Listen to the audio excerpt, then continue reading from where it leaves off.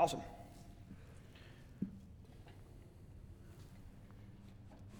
That Brett Passmore, he's all right, isn't he? He's a decent guy. Whew. All right, we are starting a 3-week series that the church will prevail.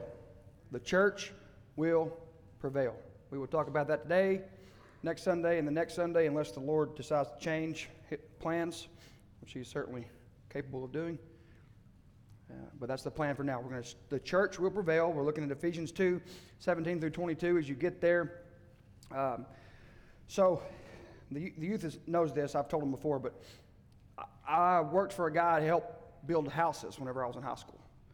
In the summers, sometimes on spring break, things like that. And it was a blast. I learned a lot. A lot of it I've forgotten, but a lot of it I have not forgotten. It was a great experience. It was an educational motivator. Because when you're digging ditches at 16 in the hot Texas summer sun, it makes you think, you know what, I think I'll finish school. Nothing wrong with doing that, but my dad always said if you had a different option, why wouldn't you choose it? So that's the way I took that. But I remember one time distinctly, we were working on a 2,400 square foot house. I remember exactly where it is. I still drive by it sometimes. It's a beautiful house. And we pulled up, and the guy that I worked for, his name was Billy, and he had his nephew there. And so there were 2.5 of us because his nephew was pretty young and he was just there. He had a shovel, but I'm not sure he did a whole lot. So we pull up that morning, the sun's rising, it's early, and things are scheduled.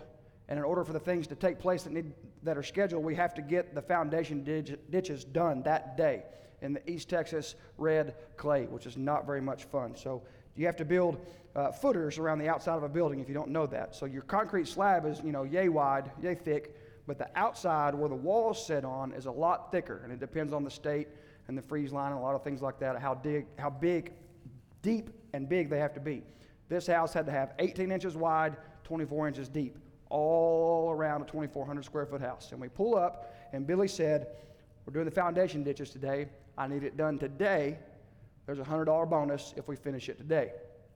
I was 16, $100 might as well have been $1 million.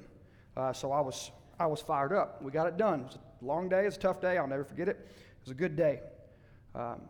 And so if you don't know, when you build those outside ditches to put that thicker concrete on, the reason you do that, one of many reasons, is the way buildings are designed. The roof basically helps tie the entire weight of the building to the outside walls. So the outside walls support the majority of the weight of a building. Therefore, the concrete, the foundation, has to be thicker there to support the weight of the building. The foundation is key for a building having structural integrity. It has to be able to support enough weight, or the weight of the building, in order for it not to collapse or to fall. So here's a beautiful building right here. You may recognize it right off the bat. It's a beautiful, beautiful building. It's in the Piazza del Duomo in Pisa, Italy. It was started being built in the late 1100s, which is a long time ago for math majors. And it took a long time to build it because there were some problems with this building, and they took 100 years off from building it. They got about halfway up, and they had a problem, and they stopped. About 100 years later, they said, well, forget it, we'll just go ahead and finish it. So they finished it. It's a beautiful building, and now it's a modern marvel. It's a modern marvel. And from this angle, it looks like a normal building, but from the other angle, you may recognize it now as the Leaning Tower of Pisa, if you didn't recognize that already. Now, an interesting thing happens on the structural integrity of this building. It's called the center of gravity, right? So to not get too nerdy on you, which I always have to fight that urge, to not get too nerdy on you, basically in physics, the center of gravity is the center of the building.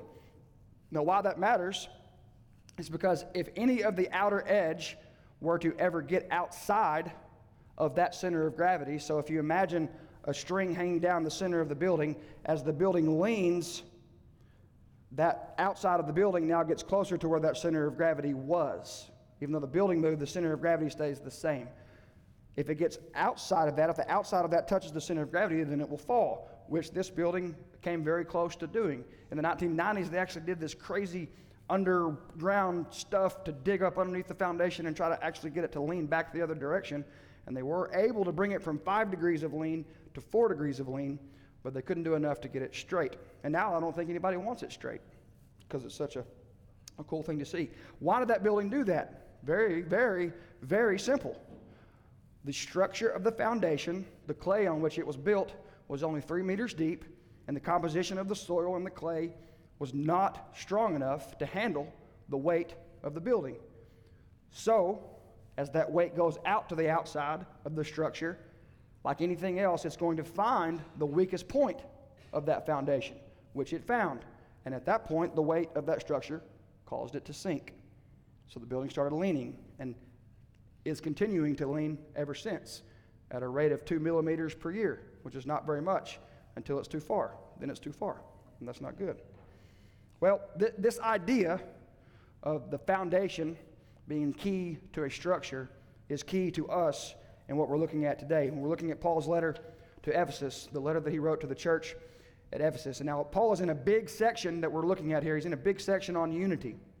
Unity in the church. We've looked at it before, just not from this angle.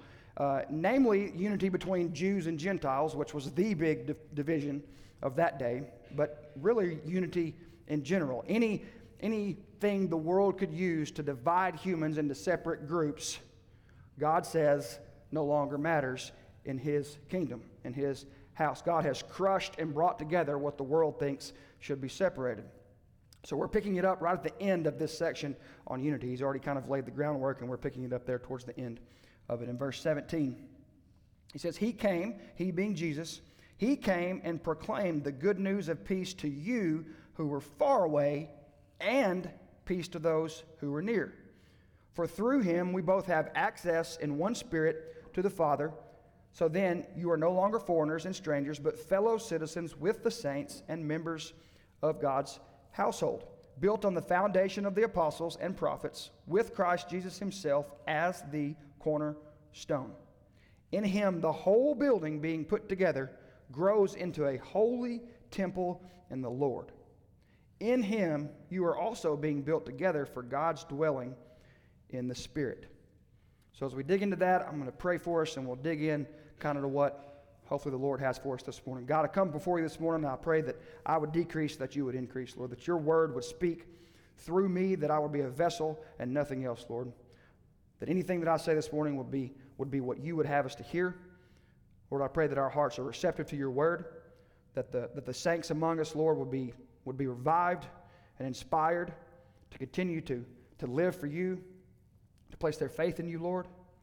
Lord, I pray for anyone that has never made that eternal life-altering decision, that today would be the day of salvation, that when they hear the good news of Jesus Christ, that their heart would be pierced, be turned from a heart of stone to a heart of flesh, Lord, and they would desire to submit their life to you today, God, and that all the people here present in person and through the camera and all the heavenly hosts, Lord, will celebrate as another one comes home to you this morning, God. We pray these things in Jesus' precious name. Amen. So we look here, in the first part there, Paul says that he came and proclaimed the good news of peace to you who are far away from God, and peace to those who are near. This is another part of where he's talking about the Gentiles and the Jews. The Jews were near to God in knowledge, near to God in God's choosing, near to God in being given a partial revelation of God up until this point. So they were near to God, but the Gentiles were far from God. You and I are Gentiles. So we should always say amen anytime we read something in the New Testament that says, hey, Gentiles can be part of this Jesus thing. If that weren't the truth, then you and I would just be stuck. Or we'd have to become ethnic Jews, and that's a whole other process. So be thankful for that. It says you and those who are near. Gentiles and Jews. But you could put that onto anything, really and truly. You could put that onto anything that we try to divide each other up.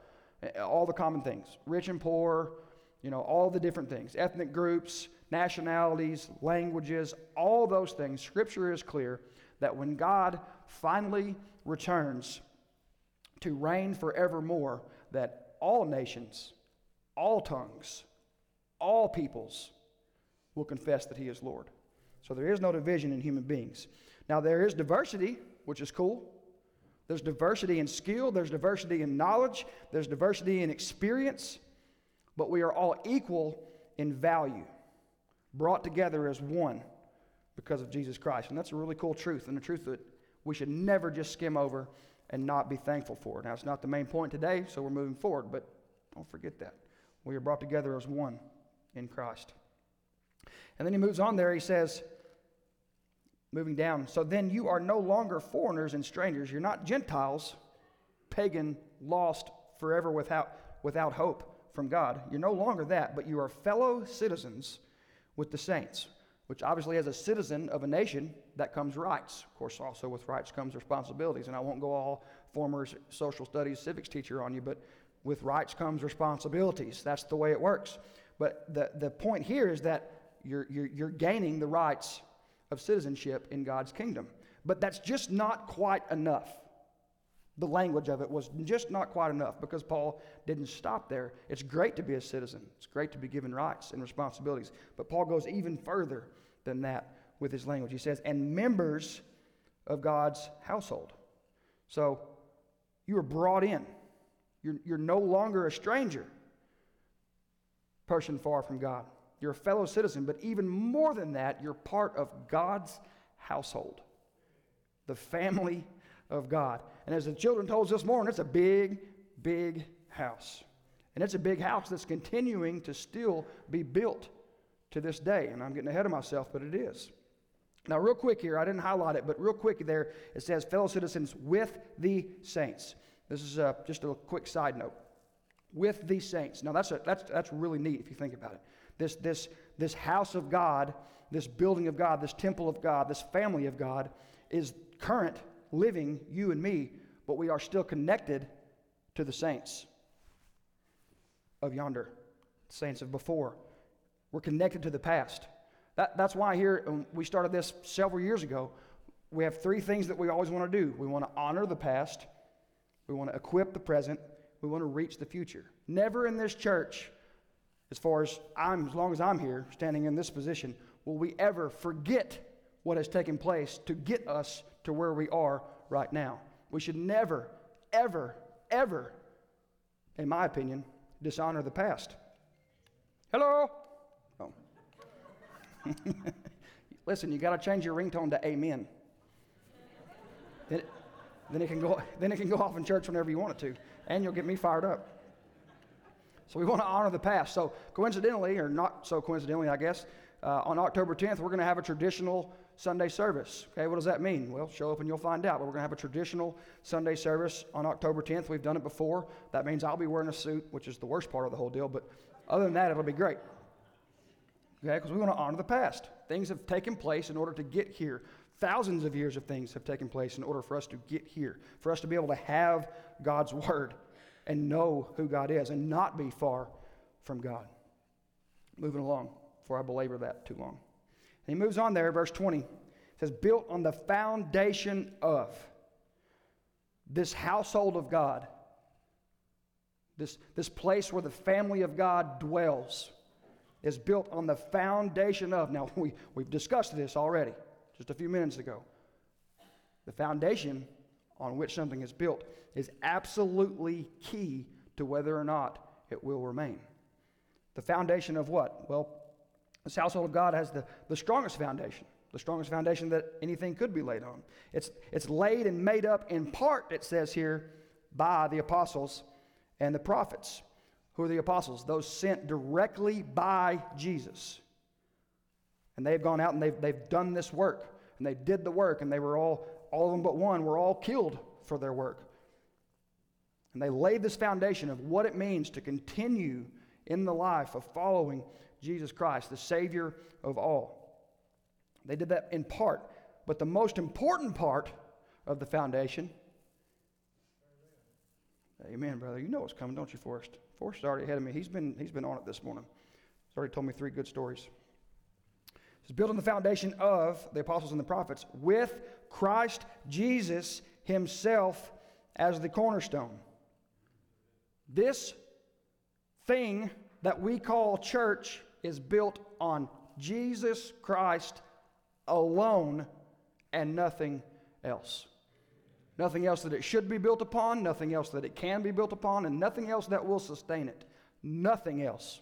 No laws, no leaders, no nothing.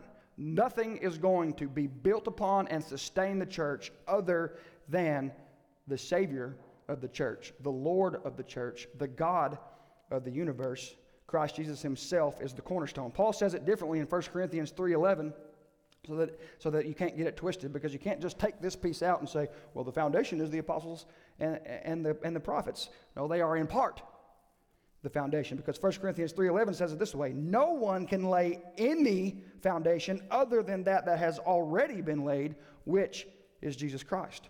Jesus Christ is the foundation. He himself is the foundation and the cornerstone of God's house. A building is only as good as its foundation and cornerstone. Period. You can have beautiful walls. You can have beautiful stained glass. I used to joke with my wife that we were going to replace that stained glass just to aggravate her. I love the stained glass, but she, no, you are not. That was always fun. You can have all this beautiful stuff, but if your foundation is weak, if your foundation lacks integrity, if your foundation is not made up of the right stuff, if it has any type of structural damage, if it is not what it is supposed to be, none of the rest of it matters. The foundation is what matters for any structure to sustain the storms of life that are going to come. Jesus Christ is the foundation and the cornerstone. Now, the cornerstone, that's an interesting thing, because we're past really that concept. In the industrial age, we just pump out like-sized brick or like-sized stone very easily. It's not even really, it's still a concept, but the actual physical existence of a cornerstone, unless it's done on purpose for ceremonial reasons, is not really a thing anymore like it used to be. The cornerstone, you got to remember, to build a building out of stone in these times, you had to shape and make and find and get the stones. And if the stones weren't similar size and similar weight and similar structure and made up of the same and all those types of things, then it wouldn't last. So the cornerstone was the stone laid in the foundation and in the wall, in which the entire foundation and the entire existence of the walls and everything else would be shaped after it was laid. So the cornerstone is you find it, you find the shape of it, the perfect existence, and you put it in the exact right spot at the exact right angle, just like it needs to be. And then all other stones that are placed within that building are all fashioned to look like, act like, be shaped like, and exist like the cornerstone. Just like you and me when it comes to following Jesus. So, catch this. We are the temple. And I think sometimes we know that, but I think sometimes we skim over the existence of the fact that Israel went from having a temple to the followers of Jesus being the temple. It's significant. See, before sin, God walked with his people. He walked with his people before sin. But then after sin, and during the Exodus, he dwelt with his people in the tabernacle, a building that moved, a building that God said he didn't want to be moved from, but Israel wouldn't listen. And then Israel said, God, you are God. You are this big God. So we have to build you this big, magnificent building to show the world how magnificent you are. And so Israel did. God allowed them. And they built this phenomenal temple. Of course, it was torn down more than once. But in Jesus' day, it had been rebuilt. And then in that building, God dwelt within that building in the Holy of Holies, a place that a human being was not allowed to even go into, because the presence of God was there in the Holy of Holies. Everything in Jewish life, everything in the Old Testament life, everything about the nation of Israel, everything centered and revolved around the temple. It was everything. It was national pride. It was where you sacrificed. It was where you worshiped. It's where you went for all the big festivals. It was everything to the Jews, the temple. And then Jesus comes along and says, it ain't about the temple anymore. It's about me. And after I leave, I'm sending something better. The Comforter, the Counselor, the Holy Spirit. And that Holy Spirit is going to be in you and dwell in you. And you, follower of Jesus, are now going to be this big, magnificent building that makes a statement to the world. You will be where I express my goodness. You will be where I express my glory, my power, my saving grace. Through you, follower of Jesus. You will be my living temple of God. That's a pretty significant thing. That's a pretty big responsibility for the citizens of the kingdom of God. Sure, we have rights, but we got responsibilities. We are the living temple of the God of the universe with His Holy Spirit dwelling inside of us. Could there be a bigger responsibility placed on anyone's life? Definitely, I would say no. Then it gets even cooler, I think. Don't miss this. In Him, the whole building being put together, in other words, it's a building that's continuing to be put together, grows into a holy temple. Grows into a holy temple. The building of God, you and me, are continuing to be made into the temple of God. You don't just follow Jesus and then you're done. You don't just follow Jesus and then everything's okay.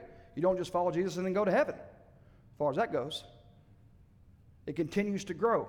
Question is, are you growing? Am I growing?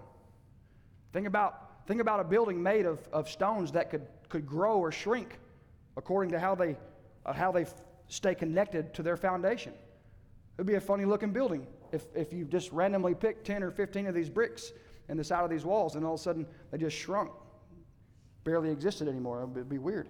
The structural integrity of the building would be affected. It would look dumb. You'd be able to see through it. Its defenses would be down. Are you growing, Christian? Am I growing, Christian? How do we grow? Well, we know how to grow. It's so simple that it's easy to forget. It's so simple that it's easy to neglect. It's so simple that we just pass it off as not that big of a deal. At least I have at points in my life. Satan will convince you, hey, you don't need to read Scripture. You don't need to pray. You don't need to be gathered together and spend time together worshiping God. You don't need that. You don't need to sing songs. You certainly don't need to sing that song or this song. You don't need to be growing. God's Word says that's just flat out not the truth. That's not the truth. We are living stones that are growing. And he goes on there, he says that we're growing into this holy temple in the Lord. In Him you are also. You and I. The church is alive. It's growing. Here's the thing. The church, because the stones are alive, in the living stone, we are living stones as well because of the living stone, because of Jesus. Because the church is alive and growing, it will always prevail. The church of Jesus Christ will always prevail because its foundation and cornerstone is Jesus. The church is built in Jesus, and it will always prevail. Always, always, and always. Peter says it this way, same concept, same thing, little different language, little different angle. Peter says it this way in 1 Peter 2:45. As you come to Him, Jesus, the living stone, rejected by humans, but chosen by God and precious to Him. Think about that word. I love that word, precious to Him. The living stone, Jesus Christ, what He did was precious to God. You also, like living stones, are being built into a spiritual house to be a holy priesthood, offering spiritual sacrifices acceptable to God only because of Jesus. You are acceptable to God, and I am acceptable to God only because of Jesus, only because of what He did on the cross, only because His righteousness is able to be transmuted to you, only because of Jesus. The church of Jesus Christ will continue on only because of Jesus. No other reason. No other reason. Don't ever, ever, ever stray from that truth. The living, breathing stone. He's alive. He's alive, church. Hey, go check. Go check. It's a few thousand miles that way. Go check. Go find his grave. Go find his graveside. We know where it is. Guess what's in there? Air and opportunity. That's it. Ain't nothing in there. The grave of our God, the grave of the Savior of mankind, the grave of the cornerstone and foundation of what we do as Christians, of the church, of His group of people, that grave is empty and has been empty for almost 2,000 years now. And you can go find the graves of anybody else that's ever lived to proclaim anything. You can go find the grave of Muhammad. You can go find all that for all the different things. All the popes, all the apostles, all of them, everyone that has claimed authority is in the grave, except the living stone.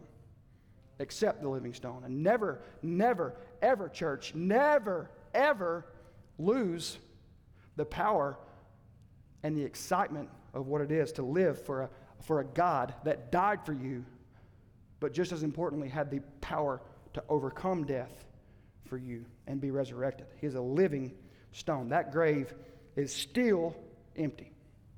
So what are we saying? I've already said it, but I'll say it again. The church will prevail because it's built on Jesus Christ, the living cornerstone. Nothing is ever going to stop the church from doing what the church is supposed to do. The holy temple of God, His building, it is alive, not dead. Satan can do all he wants to do. He can try and blow a hole in her side. Picture the Tower of Pisa. He can blow a hole right in the side of that building if that building were to represent the church. But the church is alive. And it may get wounded, but wounds heal. In a living being, wounds heal. Satan can do whatever he wants to do, but the church is alive, and it will heal from its wounds, and it will continue to move forward. Politics may try to divide, but the church of God is alive, and it will survive, and it will prevail. Nations and kings will rise and fall, just as they always have, and they will continue to do. Nations and kings will come, and they will go, but the church of the living God will prevail. Evil laughs in the darkness of night, but the marvelous light of God will shine. The sun will rise because the sun has risen. Amen. To live forevermore. Tragedy can strike. Tragedy can strike. And tragedy can break our hearts into a million pieces. But our God, church, our God is the Redeemer of broken hearts. He's the Redeemer of broken hearts. He is the mender of broken hearts. He is the great physician. He is the mender of broken hearts. Jeremiah 17:14 says, "Heal me, O Lord, and I shall be healed. Save me, and I shall be saved, for you are my praise."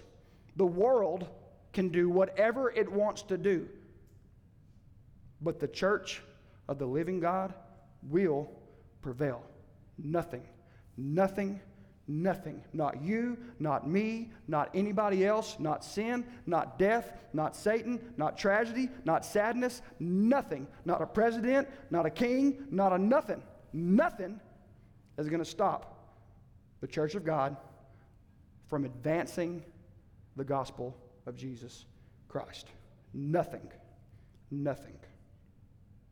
On Christ, the solid rock we stand. All other ground sinking sand. Nothing's going to stop us. Jesus Christ, His bride, the church, who will prevail. It will prevail because He has already won the victory. We can't lose sight of that, church. May we never get distracted by the minor things that don't matter more than the main thing. Keep the main thing the main thing. The main thing is death has been defeated. Sin has been forgiven. Jesus Christ conquered them both, lives forevermore, and still draws you and me and those that don't know Him in to be transformed from dead stones to living stones, to be part of the holy temple of God, to live forevermore. And nothing, and I mean nothing, is going to stop that. I'll pray for us. We'll finish in song.